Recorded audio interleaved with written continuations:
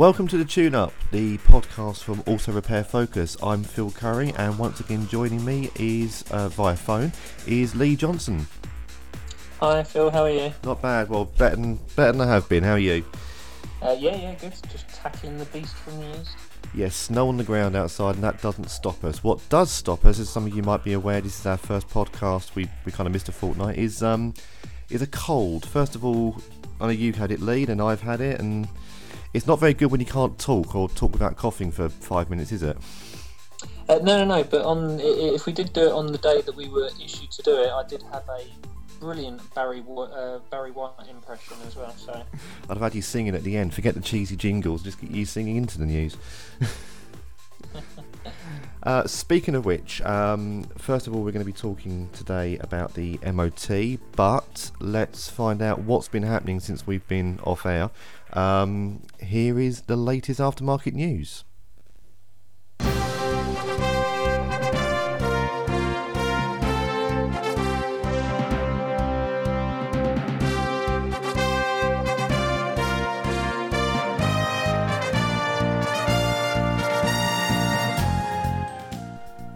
Another cheesy jingle. I am loving these, and I believe you guys are too. Anyway, let's now go into the news and see what's been going on in the industry. Thanks, Phil. The UK's automotive industry has called for realistic policies from the government to support the transition to a low-carbon future, with a warning that the anti-diesel agenda and slow take-up of electric vehicles could mean industry misses its next round of CO2 targets in 2021. The move came as a new report published by the SMMT confirmed that the average CO2 of newly registered cars rose for the first time on record in 2017, up by 0.8%. This was in part due to the decline in the diesel market, which saw sales drop by 17.1% in 2017, as buyers held back due to confusion over government policy on the technology. New analysis by QuickFit has revealed that March 2018 will see the largest number of MOTs carried out in any single month since the introduction of twice-yearly registrations in 1999. This peak comes because the new month sees cars which were newly registered in March 2015 requiring their first MOT. Nearly 500,000 new cars were registered 3 years ago, the largest monthly figure since August 1998. As a result, this month will see the biggest monthly increase in 3-year-old cars in almost 2 decades. Advanced Driver Assistance Systems, or ADAS, fitted into the latest vehicles are adding significantly to the cost of car repair bills, according to What Car magazine. The sensors behind these systems prove expensive to replace and are often housed in vulnerable areas of the car, such as behind bumpers and windscreens. That means they are causing a steep increase in the cost of replacing these traditionally cheaper parts by as much as 123%. According to the Association of British Insurers, the average cost of a car repair bill has risen by 32% over the past 3 years to almost £1,700. With ADAS technology currently fitted to around 6% of vehicles on UK roads and expected to rise to around 40% by 2020, that cost looks set to increase even further. And finally, Automechanica Birmingham 2018 is set to tackle all the major issues affecting businesses in the automotive aftermarket. The event, which takes place from the 5th to the 7th of June at Birmingham NEC, is specifically geared towards meeting the needs of end users, including garages, motor factors, retailers and franchise dealerships. The show will feature advice and support on running an automotive business, both now and in the future.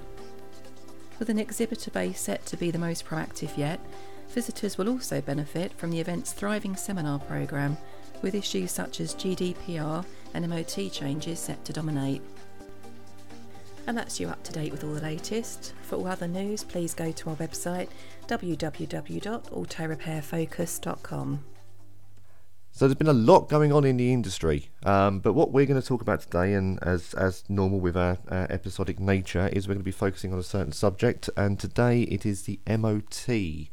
Now, there's been a lot going on with the MOT over the last couple of years, and more changes to come in 2018. And we'll discuss those points at first, but I mean, it's probably prudent to mention I've just had an MOT on my Fiesta ST, where they discovered that it didn't have a catalytic converter fitted. And after a lot of wrangling and running about, we managed to get it through, avoiding a £1,700 bill, just down to about £400-500 worth. But that was certainly stressful, and you can read about that in the blog on autorepairfocus.com. The shameless plug there. And you've had any MOT issues, Lee? So I've over the years, sort of just minor issues. I've got a very good relationship with my local car mechanic. He knows that I look after my cars and that sort of thing. So when it comes down to kind of like even like the advisories, I've lucky enough, touch wood, never had any kind of majors or anything. But some of the advisories tend to be kind of like a wheel bearing is on the way out. I think like sort of the brake pads, like wear on the brake pads. Now I tend to now my commute into the city is done by train. My annual mileage is kind of down to about sort of 2,000-3,000 a year. So sort of brake pad dusts, that sort of thing. I don't have to replace them that often, but when it comes up, I know that I've at least got another kind of like 3-4 months before I need to replace them for the summer, really. So but yeah, like little niggly bits like that, or like the bulb has gone. But I generally like to check those sort of things before it goes through. I mean, I know a lot of people sort of think the MOT is a service in a way, isn't it? But I don't think people understand really. Obviously, when a car's being tested, it can't really be, nothing can be taken off or touched or anything like that. I mean, it's more of it's a safety check and an advisory point, isn't it? Really, just to find out what's wrong with your car, if anything, and hopefully, nothing major it will fail on, and some advisories if there are any, which you can get fixed as soon as possible. Yeah, definitely. Well, and also as well is reassurance to other motorists on the roads that you would like to think that all the cars out there have got valid MOTs on there. Obviously, you're always going to get the couple of people that would avoid tax, MOT, and insurance and stuff like that. But for the kind of general reassurance, as I sort of carry my family around in the family mobile, if anything was to happen, then at least you know that the other car is sound. The wheel's not going to fall off or anything like that as you're driving down the motorway or anything. Yeah. I mean, that's interesting, because that brings us on to our first point, really, which is the 4-year MOT plans. Now, I'm sure listeners will be aware, obviously some might not be, that there was a government consultation to extend the MOT free period for new vehicles to 4 years from 3. I know that was met by a lot of concern within the industry. I mean, the Automotive Aftermarket Liaison Group, it had always been together, but came together came out even more to sort of publicise the issue and the safety aspect of it. Because I think that was part of the problem. It was never a case of garages losing money. It was a case of safety. I mean, you've got 3-year-old cars. If you're doing 25,000 miles a year, which some people do, your first MOT is going to come in at 100,000 miles, and you're going to get cars come in with warm brakes, tyres, at least, if not worse. Yeah, well, like my car is 2006, and it has done 32,000 miles. So, are we to say that is actually at a better sort of like material awareness from that side of things, or is it better that a car that is 4 years old is in a better place if it's done 100,000 miles? It's always that conundrum, really. That's the thing. I mean, obviously the consultation ended, and the government decided not to press on with this, which is a plus. I mean, I've had some cars. I mean, I buy used cars, and some of them are ropey as best, but it's just worrying sometimes. Sort of you see some on the road which are fairly new, and tyres are a wearable item, brakes are a wearable item. Some people don't check those things. Yeah, no, well, you see it on the roads today, sort of thing, Mm. that where people will only check their what they deem to be necessary, like the front screen and that sort of thing, things that are quite obvious to them, but they won't go round tyres because it's just a black wheel at the end of the day. Yeah. If it's on the car, it's fine. If and they'll happily jump in, but obviously you've got guidelines around the minimal tread that you can have on cars as well, and people do need to be responsible for their own vehicles. I mean, I'll be completely honest. My personal view, and this is a personal view, is that any car sort of.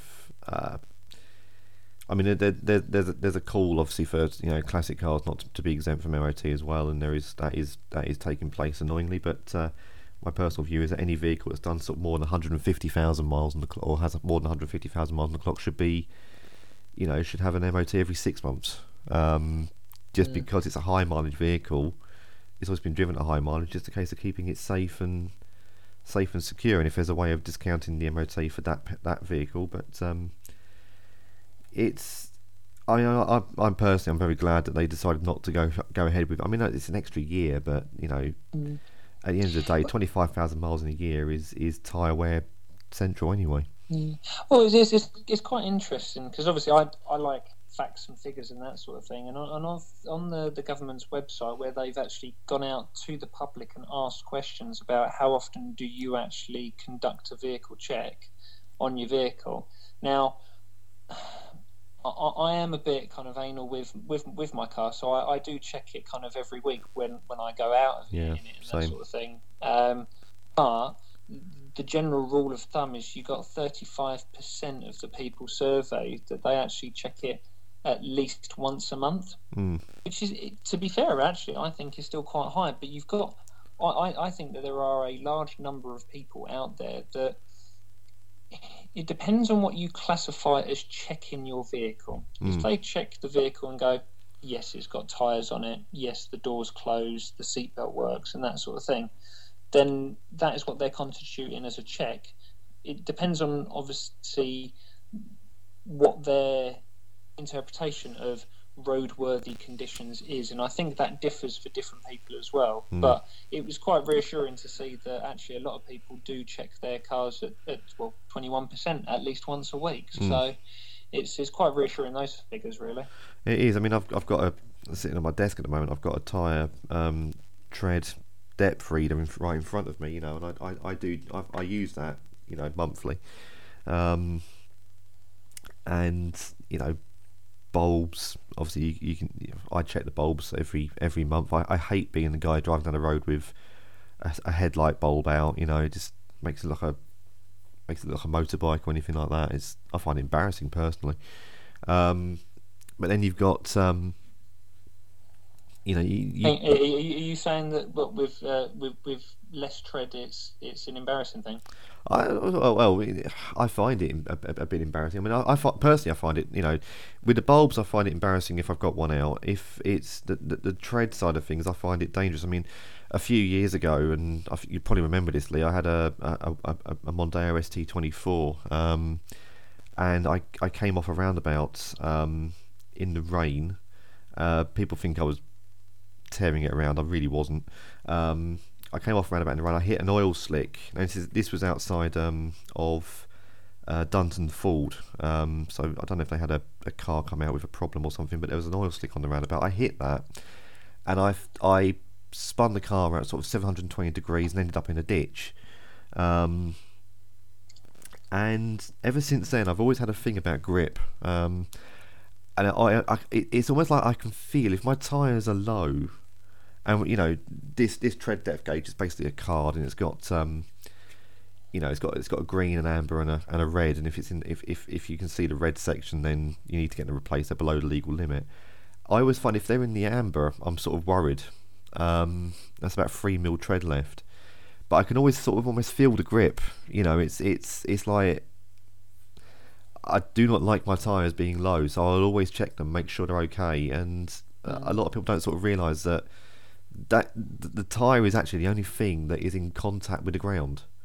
So you know, that's the only thing keeping you on the road, basically. And so people who just sort of look at it and maybe kick it a little bit, that's fine and fair enough. But I'm always one of the advocates, you know, get a tread depth gauge at least once a month, check the 4 points across the tyre, make sure they're okay. Yeah, well, and also as well, coming back to, I suppose, different treads of tyres and that sort of thing, we're kind of coming a bit off of the MOT side of things, but it's all quite relevant, is that you've got like motorbikes. My car runs on semi-slick tyres, sort of road legal worthy tyres, but they are sort of semi-slick. So I suppose from that angle, I'm always a bit more conscious about what my depths are and stuff. And I've been pulled up in the past by police that think that actually that's a racetrack tyre, which it's not. It is a road legal that most motorbikes also use the same kind of slick pattern as well. So it's just making sure that everyone's a bit more mindful and aware, really. But it is interesting about sort of the changes in the MOT that's kind of upon us as well, really. Yeah, these are coming in May, and we've got more checks on the sort of like the DPF, the exhaust system, especially for diesels of DPF. And the one thing that, I mean, I'll come back to that in a minute, but the one thing that catches my eye is the minor, major, and dangerous categories. Now, it's not a huge change because a minor is an advisory, a major is a failure in that respect, but it's the dangerous one that I'm interested in, because that's effectively the garage saying we cannot release the car. So I've just got a feeling we're going to see a bit more. It's putting garages in a position where they've got to be a bit more confrontational, I think, with the customer. Yeah, but then also as well, I think if it's widely known, as in, so if people are fully aware that you've got this new structure coming in place into minor, major, and dangerous, and I'm thinking of Mr. Joe and Mrs. Joe Average on the street, that they might not be aware of, obviously, these podcasts and what the industry changes mean to them as an individual. But I think that there needs to be more awareness around, actually, if this doesn't happen, or your car is not of an adequate standard and does meet the dangerous criteria, there is no choice. Because I think the person on the street is going to blame the garage, but the garage is only adhering to the conditions being set by like the regulation and the government and that side of things. So I think if you tell someone that actually, no, it's now government policy, they'll probably be less pissed towards the garage, because they know that it's not them telling them no, if that makes sense. Yeah. Whereas if they are not aware, they're going to be basically directing that full force of why not and what can you do about it sort of thing, directly to the garage, which I think is a bit unfair. So, I mean, I think it's.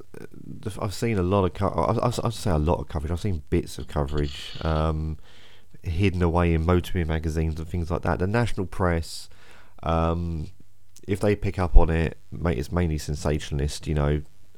And again, I think a lot of them are picked up on the DPF aspect of it, and sort of almost highlights, almost in a way saying it's unfair on the motorist, which is ludicrous, to be honest with you. DPF is there for a reason. But I think I've got a feeling at the end of the day, it's going to come down to the garage to educate. Because I think you're going to have a point where, you know, I would hope sort of like the garage schemes and the garage networks that are out there, sort of, you know, supporting independent garages, can get together and create a series of posters or something like that, just to highlight the differences, the changes in the MOT that are coming, put them in garage waiting rooms, put them in reception areas, because at the end of the day, it's going to come down to educating the customer, and garages need to do that, and it comes down to that whole customer service thing again, which we're probably going to talk about at some point soon, but it's a change that is necessary, because always there's that grey area as well, isn't there, that if, you know, your car fails the MOT, I mean, technically, if your car fails the MOT, your car fails the MOT. A lot of people think that, it's, I've still got a week left on the original, I can drive it for that week. It is a grey area. Some people say yes, you can. A lot of people say no, you can't. But again, it's about educating the driver and saying, look, this is dangerous. It's not even leaving the garage now. You've got to get this fixed before we can go back on the road. Also as well, I know we're kind of going back to the 3 to extend it to 4 years, but it just came into my mind that if they do that, how much of an impact is on those MOT garages? Because in theory, those new cars coming out on production, they're going to be on the MOT station a year later. So actually, there's an income, like a loss of revenue for the MOT garages as well. I'm just thinking, I'm hoping that the government has sort of taken that into consideration as well, because you got, effectively another year where those cars are not going into those service stations. That's the problem. And I think as well, it's and it's mentioned new MOTs as well. It opens up too many avenues as well. I think for potentially, in a way, I think it kind of opens up potential for dodgy MOTs and things like that as well, especially with the DPF side of things. Because if you've taken DPF off your car, the last thing you want to do is fail the MOT and have to pay out for a new one. Another DPF. Yeah, exactly. Or hopefully in the sense if you're taking it off, you still have it. But there are drivers out there who buy cars and don't realise that DPF's on, not on there. And it's good that the MOT's becoming stricter in that sense, because the DPF's on there for a reason. It's there to restrict the amount of nitrogen oxides, NOx, and if it's not on there, then it's contributing to the whole dirty diesel argument, which we talked about in our first podcast, which is also available on autorepairfocus.com. If there's a plug, I'm going to use it. It's just a case of it's just a case of managing the MOT, isn't it, really, and just making sure that garages communicate with the customer, especially with these new ones, the faults, the problems, and just being prepared to be able to repair them.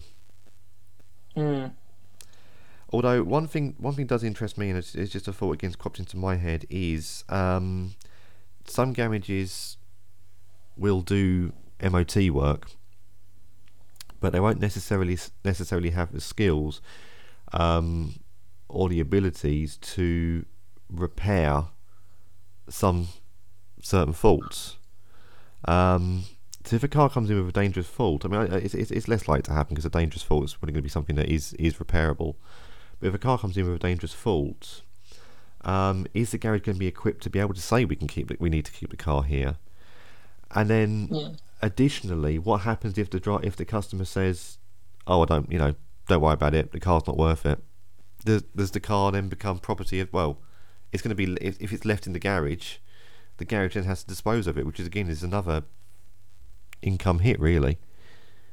Well, it's another thing that they would have to factor in, which it's not only the cost element of scrapping the vehicle or what they do with it after that, but it's also the storage. The MOT centre might not have the capacity to have another car on their forecourt. And I say, if you go into the rural areas, some of these MOT stations are kind of like effectively a one car garage, really. So yeah, you're going to either have an overflow of cars that have been identified as dangerous, which is good, depending on obviously the severity of it, really, because you could find that one of your, I suppose, I've had it in the past that my on some of my older cars, or sort of when I was younger, I had a loud exhaust and that sort of thing, and that was deemed as an advisory on an MOT to say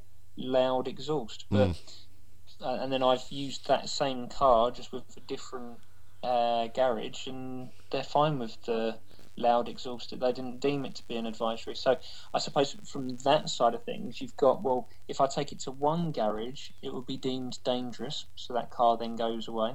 But then if I take it to another garage, they might deem it to be a major, and then they would then carry the work out from there as well. So it's going to be quite strange. Well, not strange, but it's going to be quite difficult to adhere to a set of rules, depending on each MOT has their own viewpoint of what is actually potentially dangerous and what is major, unless there's a set of guidelines that have come out from the government on that as well, to basically advise MOT stations. Yeah, what they consider being right. I mean, obviously MOT stations will follow the set rules and checks and things like that. But I mean, I did have actually on my MOT on my Fiesta, I had an advisory of obstruction in the windscreen, and it was the air freshener that was hanging on the rear view mirror. And it basically what they said was, we took it off and made it an advisory. And I'm just thinking, you know what? Some garages will just take it off. It's an air freshener. It's easily removable, and it's simple to do that. Just take it off and tell the customer. But that obstruction on the windscreen is now on my digital record for that car. That car will now always go through the rest of its life. People check up on the online, and look at the MOT history, and it will say obstruction in windscreen as an advisory. And it wasn't a major, it didn't fail on it, but I just think, you know what, it was that hugely necessary to put that for an air freshener. If it was a chip in the windscreen, fine, but yeah, it's just having that common sense approach, really, isn't it? Yeah. In that case, that's quite a funny story, that is. Yeah. Because it sounds a lot worse than it actually is, but I do think that there needs to be some strict guidelines around it, because then that gives reassurance to people that are not in the industry, to kind of look out and be aware of as well. So that's a good point from that side of things. And also as well, it makes them aware that if when they do go into a garage and something it isn't quite right, then that's the reason why they're saying it's not quite right, because the guidelines that were given by the government and regulatory side of things. And consistency as well. I do think that there needs to be a bit of common sense applied to most things, really. Yeah, no, I completely agree. And just on sort of the point of frequency as well. I mean, I've again, it's come out this morning, but it's a very good point. I think garages are going to have to start preparing. We've had 2015 was a record year for car sales at the time, and 2016 trumped it. And of course, March is the period, and for most new car sales in the year. So we're now getting into. I mean, we're recording this on the 28th of February. Just to put a date on this. Tomorrow's the 1st of March, and I think tomorrow's going to start one of the busiest months, possibly the busiest month ever of vehicles needing MOTs until next year, when 2016 registrations come through, because more car sales, which also indicates that 2017 wasn't a fantastic year. Although saying that, March was actually record. I think 18's going down as well. That's going to impact a little bit on the new cars coming in, the new car sales. It's going to impact on the number of MOTs carried out, obviously, and I think we're going to see that this year with more, and it's going to be less and less as 17, 18, 19's registrations come in. Well, and also as well, when they did the government did that survey with the with the public, they were actually given the question of if the change was made from 3 to 4 years, would you be more or less likely to buy a new or second-hand car that obviously manufactured within that time period?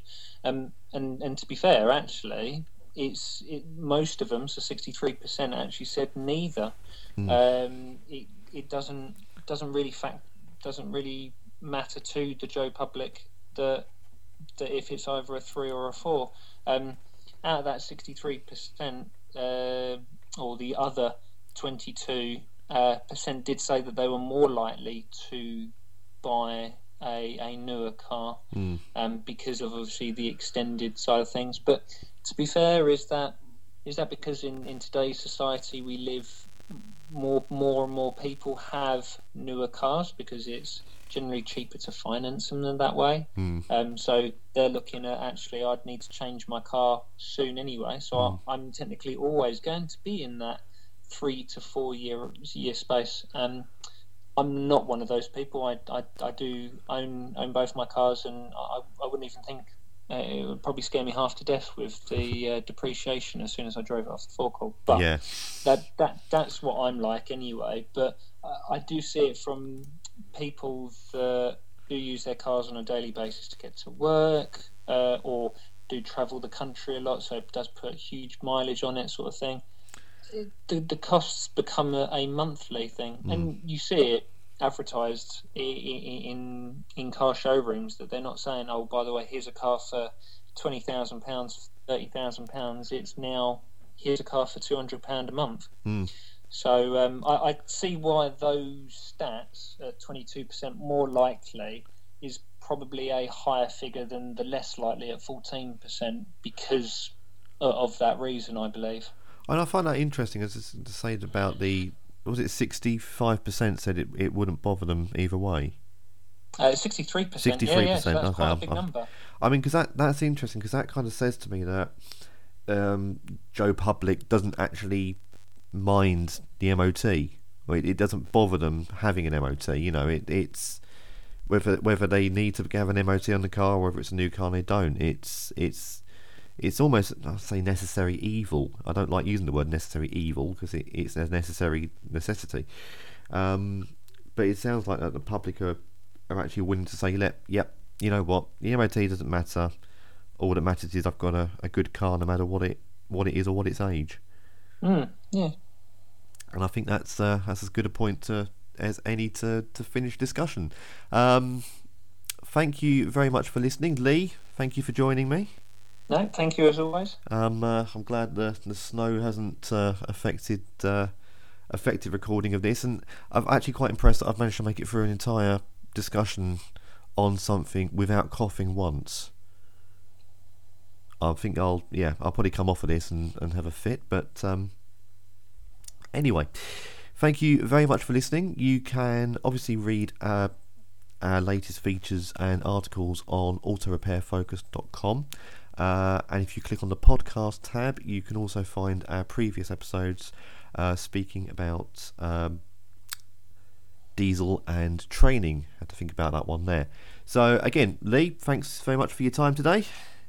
It's cool, no worries. And we will speak to you in a fortnight. Thanks very much for listening.